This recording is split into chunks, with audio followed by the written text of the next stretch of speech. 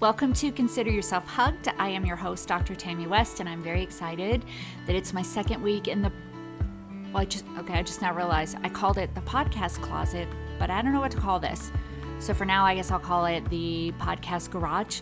I don't know. It's my video studio, so it's my second week recording like audio for podcast, but also for you to see on YouTube. So I'm still navigating that weirdness between, looking at notes and looking at the camera and talking to the microphone, but I think it's all going to work out okay.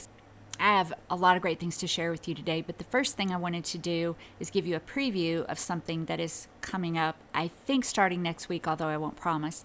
So I've mentioned to you several times that during the pandemic, I, along maybe with you, went into a funk, and then I've mentioned that I'm coming out of that funk. I'm ready to go up and out and do all these things. And I think one evidence of that is that not only do I feel better, but I'm starting to crave information again. Like prior to going into that funk, I was reading and listening to podcasts, and then I just stopped all of that. Not only did I stop it, I didn't care. I really wasn't craving it. But now I'm starting to crave it again. So on my walks, I've been listening to podcasts. I've been reading some of the books that I had before. It's just been exciting. So one of those books I mentioned in a Facebook group a few days ago, and it's Viktor Frankl's Man's Search for Meaning. And I was listening to a podcast that mentioned it, and I thought, well, that sounds, anything that's Holocaust related really interests me. So I thought that just sounded like this great book. And I'd heard of it, I'd just never read it. And so I listened to the podcast, I ordered the book, I started reading it yesterday. And so I don't know whether I'm going to do 1, 2, 3 episodes about it. I don't know if I'm going to start next week, but I think I'm going to start next week. And of course, I'm going to make it also Women's Meeting. I'm not offended or anything. That's what it's called. It just is what it is. But I did want to read something to you that was on, I wrote down what page. It was on page 10. Which is very, very in the very beginning. And listen, I also want to say it's like 150 pages and it's 4x6. So I'm assuming, and I'm on page 32, but I'm very excited to go forward. But this is a quote that I read that's on page 10 of this. This is the newest edition. He's passed away, by the way. Oh, I should have said, if you don't know who Viktor Frankl is, he was a psychiatrist in Austria in the 1940s, and he spent 3 years in several concentration camps, including Auschwitz. And so the book, the first part is about his experiences, and this was the cool thing, is that he writes about it from a man experiencing it, and the second part is writing it from an outside perspective, I guess, like as a scientist, like how do we learn from this, and how do we grow from this? And so that's what the book is all about. But listen, and I'm going to butcher 2 of these words, and I apologize. It says, "Our generation is realistic, for we have come to know man as he really is. After all, man is that being who invented the gas chambers of Auschwitz. However, he is also that being who entered those gas chambers upright with the Lord's Prayer or the Shema Yisrael on his lips." Sorry, that's the part I probably butchered, but I'm just so inspired. And I'm ready to go. So that was the first thing that I wanted to update you on. And the second thing was my trip this past weekend. I mentioned it in the Facebook group, and I asked for your prayers. It's a possible opportunity to spread my message about stress to a lot of people who need to hear it. The trip was great. It went well. I think there's going to be lots of opportunities. But even more than that, it was the camaraderie. So it was 4 women, including me, and 1 man, and then we also had a virtual meeting with several other people. But the camaraderie was so amazing. We talked about emotions and mental health and social issues and gender, and it was just amazing. And there were books that were recommended by them that I then had to go into Amazon and order. So my book list is growing. I'm super inspired and motivated to get back into the world and to learn and to grow, and I hope that you will go on that path with me. One final thing. Actually, there's probably 2 final things. Sorry about that. 2 final things. One of them is I'm going to go over some phrases and things for you to say and do with maybe people you work with. So I'm going to put that in a document, and I'll put a link in the show notes, and you can go download that. So be sure to check that out. And the last thing is something that I have not done, and I cannot believe I have not done it considering my topic, but I am going to give a disclaimer, and then after I finish recording, I'm going to go update my show description and all the text that goes with this show. My disclaimer is this: the things that I talk to you about on this show, in my blog, any of those things are not intended to be therapy, and they're not intended to address your particular situation. They are as a result of my experiences, my opinions, my research, and if you need further help, if you need something to address your particular situation, please reach out to some of the resources that I put in the show notes. I feel so much better having given that disclaimer, because I don't want you to think, excuse me, I'm not trying to give you therapy. So I wanted to say those things. So onward. Usually in this show, I'm addressing you and your mental and emotional well-being. And although you will get those things every time we talk, regardless, it's just the nature of the topic. But what I want to talk to you about today really is the mental health of those that you work with. And I'm going to kind of do that from two perspectives. And by that, I don't mean I'm going to divide it up into two sections. I just mean I want you to know where I'm coming from. One perspective will come from me personally with my lived experiences as a person with mental health in the workplace.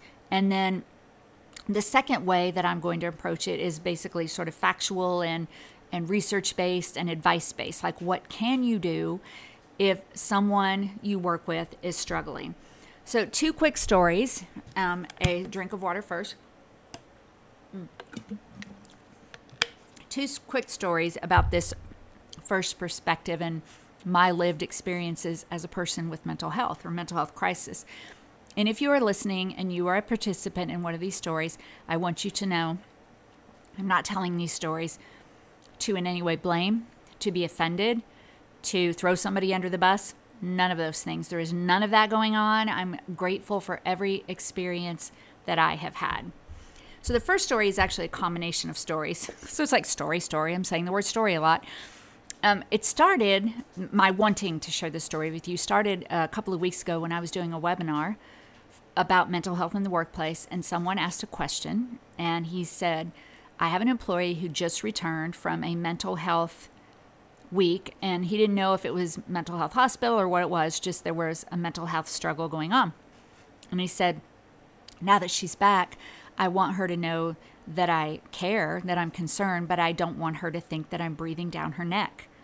What do I do? What do I say? And I think this really struck me because I really remember, I even remember like scenery and settings. I remember when I got out of the hospital.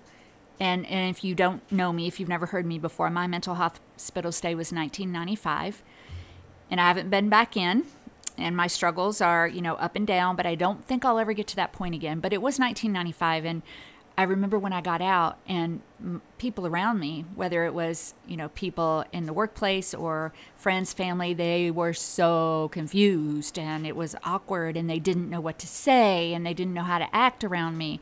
And I don't think that I knew it at that point, but it was very difficult.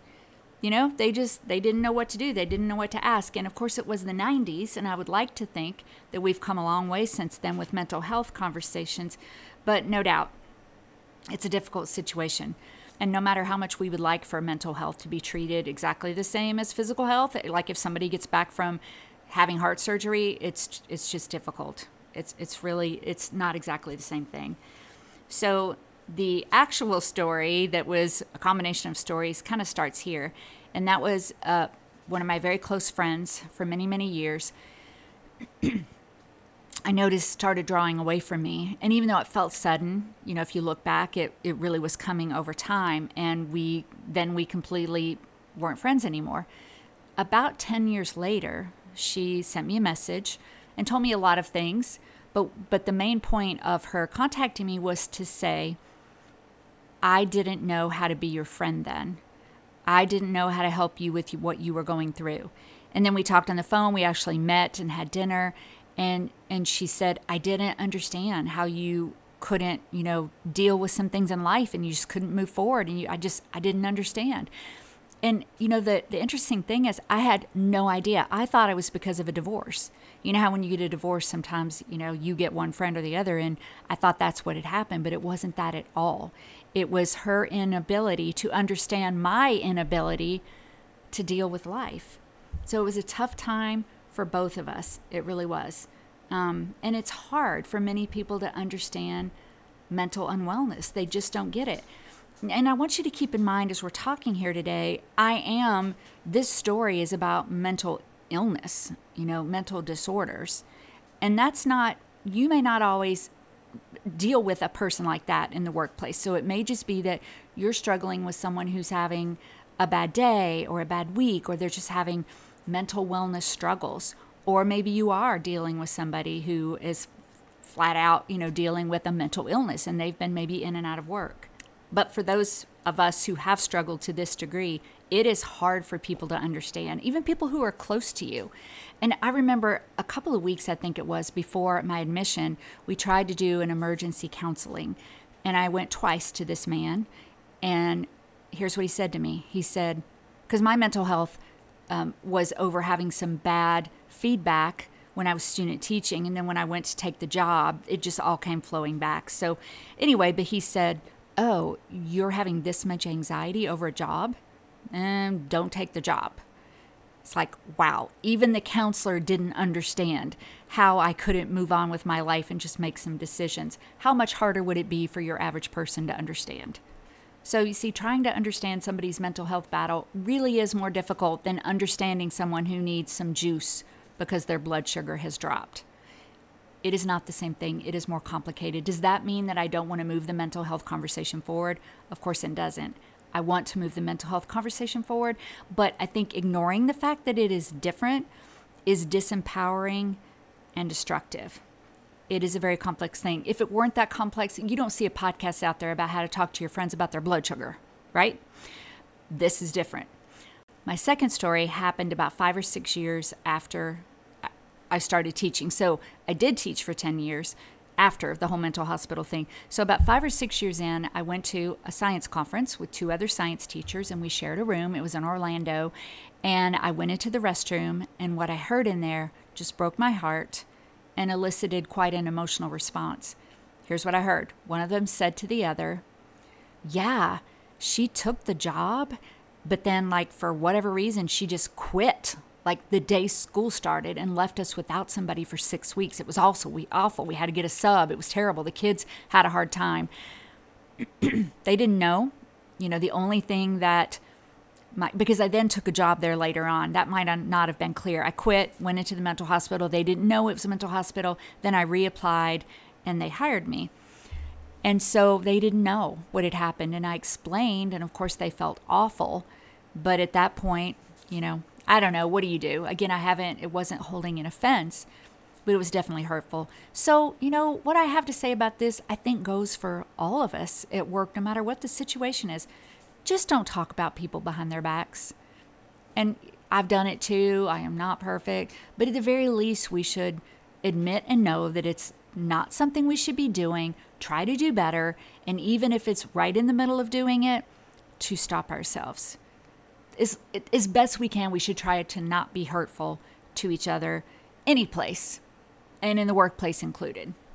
As great as it is that mental health has become more in the forefront and it's become something more acceptable to talk about, one of the problems is, how do you talk about it, right? How do you know when somebody is struggling? What do you say? How do you know, for you leaders out there, how do you know if they're just quiet quitting or if it's a mental health issue? And if you don't know what quiet quitting is, I'll give you a link so you can listen to my last episode about quitting. But how do you know and what do you do? Now let's move on. I have 4 quick things that I'm going to recommend that you try. Again, remember, this is not counseling or something about your situations, but it's 4 things that you can try when someone that you know in the workplace is having a struggle. And actually what it is it's 4 questions that you should ask yourself. Number 1 is, am I willing to devote time to this person? I think I've mentioned before that every person in my family, my biological family, struggles with mental health issues. There's that genetic component. Am I willing to devote time to help them? To my children, to my mother and father, to my sister? Absolutely. Now, some of that stops at certain points, but am I willing to devote time? Yes. It's my family. There's a bond. There's a tie. But what about people at work? And by are you willing to devote time, I guess what I really mean is if you're going to start a conversation, if you're going to ask a question, are you willing to listen? Are you willing to back away from your computer? Are you willing to put your phone down? Are you willing to listen to a hard conversation? Because sometimes if you ask a question, you might be the first person who is asked, or you might just get them at the right time. But be prepared, because be prepared for both possible responses. One could be a total dump. It could be just, I'm glad you asked and then an hour later you're still sitting there. But on the flip side, you may think you're doing this great heroic thing by asking, and you might get the response no, but don't be offended by that either. But I think the first thing before you even do anything is to ask yourself the question, am I willing to devote the time? So that's number one. Number two, ask yourself, am I a counselor? And that probably sounds like a really weird question, but I'm going to say something very important. And I think when I put it in the show notes here, I am going to put it in bold. So if you are hearing me, then you're not going to see it in bold and caps, but I'm going to say it in bold and caps. And here it is. You cannot fix anyone, nor should you try. See, I'm thinking if you've sat here with me my clock says we're at 18 minutes. If you've sat here with me for 18 minutes or so, then you probably care. You want to devote the time. You want to help. If you want to help, it's safe to say you want to say something maybe epic, or you want to walk away feeling like that person's life has changed. You cannot, nor should you, fix anyone. And sometimes that holds people back from even talking at all, because you're like, what do I say? What do I do? So just remember, and even if you are a counselor, you still can't really fix people. But I just want you to remember that it is not your job, and it actually could be dangerous for you to try to think that you're going to approach a person and fix their mental health struggles. And you know what? That person, they don't expect you to fix them. Sometimes people just want you to be there for them, just to listen. So number one, am I willing to devote the time? Number two, am I a counselor? I'm just saying it that way because really that's how I ask myself. Am I a counselor? I am not. By the way, I am not. Yes, I have my PhD, but it's not in counseling. Number three, how do I know if someone is struggling? And the truth of the matter here is you might not know. The more you know the person, the more likely you are to know. So I wrote, and I'll put this in the show notes too, I put some things for you to look out for. These are not going to be anything you probably didn't already know, but I'm going to say them anyway. Mostly what I mean by these things is if it's out of the ordinary for normal behavior for that person. So here are some things I put to notice at work. The person, number one, withdraws from a group. Maybe they're very active, very social before, and now they're not. Number two, maybe they're missing deadlines. Before they were punctual, now they're missing deadlines. Number three, they show up late, or they miss more often than normal. Number four, the work quality suffers. Number five, there's increased conflict, maybe with coworkers, managers, employees. Number six, he or she cries more. And the last one, they talk more about feeling sad or worried or overwhelmed. Now let me go back to what I said before. You cannot fix these things. But as a human, as a person, you can notice. Now, I'm going to put some resources in here, and I'll mention them in just a minute. But I think it's a fair question. How do I know if someone is struggling? Look for some signs. Okay, look for change. It's kind of similar to what you hear about if your children are changing. Notice things at work if something is different. And number four, finally, if you decide, I will invest the time, if you realize that you'll invest the time but you're not there to fix it, if you are putting in the noticing, looking for things different, the final thing is, what do you do, or what do I do? What do I say? Let me start by saying I'm going to read you some numbers just in case you, I don't know, for some reason don't have access to the show notes or the internet, but if you think someone is in urgent need of help, if you think they're suicidal, reach out for help. And that help might be maybe at work you have an employee assistance program, maybe you have an intranet, you have some sort of phone number or program. Start there. Someone you trust in HR, or calling a crisis line. So I put a few numbers in the show notes. I'm just going to read them real quick. The National Domestic Violence Hotline at 800-799-7233, which is the word SAFE. the National Sexual Assault Hotline at 800-656-4673, and that is HOPE. And the National Suicide Prevention Lifeline at 800-273-8255, or there is a new suicide line. If you don't know this, it's similar to 911, but it is 988. And the way I remember that is WUV, like showing WUV, W-U-V. Okay, so it's 988, and these are only in the U.S. If you can't recall any of these, call 911. And I put a few other mental health links in the show notes. So circling back earlier, when I mentioned the person that said they didn't want their person to think that they were hovering, but what could they say, and my story of panic and anxiety and people not knowing what to do. People didn't know that I was on Zoloft.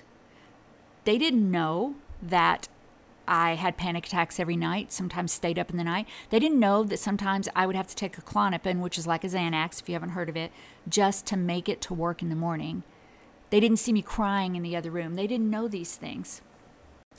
But this was 1996. The conversation has moved forward now, but it's still hard to know. So I wrote down some choices and some phrases. Again, these will be in the show notes. I'm going to list them here. Some things you can ask. Number 1, are you okay today? And if you don't get the answer that you want, or that you think, I'm sorry, I shouldn't have said that, but you think maybe something's going on, you could say, how are you really? Doesn't mean you keep pushing. Number 2, would you like to talk? Number 3, you seem like something is bothering you. And then you could say, would you like to talk? Number 4, what's happening in your life? Number 5, we all need help sometimes. I think that's really important to let people know that you don't have to suffer in silence. If it's an anger issue, if you feel threatened, remove yourself from the situation. Report it as per your company policy. If you feel endangered, immediately call 911, whatever it is that you need. If you're not feeling necessarily endangered, a phrase you can use: your words and loud tone of voice are making it difficult for me to understand. Let's talk again when you're ready. Okay, I put more phrases in the show notes. There's a whole nother show we could do on anger in the workplace. I don't know. I'll do that at some point, but I just wanted to give you something simple. Some things not to say. Well, it'll get better. Just keep your chin up and stay positive. Gosh, I know, I'm stressed out too. Or calm down. I hope I know that some people have super positive personalities, want to say, keep your chin up, it'll get better. But honestly, that is just discounting pain, or saying, yeah, I know I'm stressed out too. When you feel someone is having a mental health issue, whether it's a crisis or just a down day, those phrases are not uplifting and helpful. Okay, so now what? So you've decided you can devote the time. You have, let's see, what was my second thing? You've asked yourself if you were a counselor. You've looked at some ways to see if they're struggling. And then you've decided you can have a conversation with them. You've asked questions. What now? It's really, I hate to say it's simple, but it is simple as far as just having a framework in your head. 3 things. Listen. You need to turn away from your phone. Close your computer. If you have to miss an appointment, but remember, you've already made this decision. So listen. Encourage. Whether that means encourage them to talk to someone. Maybe it's not you. Maybe you encourage them to talk to someone else that they feel safe with. Listen, encourage, and follow up. It's very easy to set a reminder on your phone. Hey Siri, remind me tomorrow to check in with Bob at 10 o'clock. And you just say, okay, your reminder is set for tomorrow. Sorry, Siri just reminded me to check in with Bob at 10 o'clock tomorrow. I didn't know I had my phone with me. So now tomorrow I remember to check in with Bob. But it's very easy to set reminders, and it's not a bad thing. It's not like you're a bad person because you have to set a reminder. We have a lot of things going on, and so it's okay to do that. And just check in with a person. Remember, it's not your responsibility to fix it. But if you've gone through these 4 steps, let's do them again. Am I willing to devote the time? Am I a counselor? I'm looking, what are the things I should look for? And what do I say? What do I do? And then you listen, encourage, and follow up. I don't mean to be flip about it and make it sound super simple, but I just want you to have a simple framework in your mind so that those people who are struggling, you have some way of knowing how to approach them. And anything that benefits them in the workplace is going to benefit you. It's going to benefit everybody. And I hope that you will also give us some words of wisdom in the show notes or the blog or whatever it is. So that's what I have for you today. Thank you so much for joining. As always, please comment, whether it's on the blog, show notes, in the Facebook group, on the Facebook page, I don't know, where Apple Podcasts, wherever you listen. Subscribe, download. I would really appreciate you rating, reviewing, telling me topics that you want to hear more about, all of that stuff. You all have heard that from me before. I so appreciate you being here every week, helping us grow our community. All of those resources will be in the show notes, and make sure you get that document, the mental health resources, everything will be there. I think that's all. And so I will just leave you with, until next time, consider yourself hugged.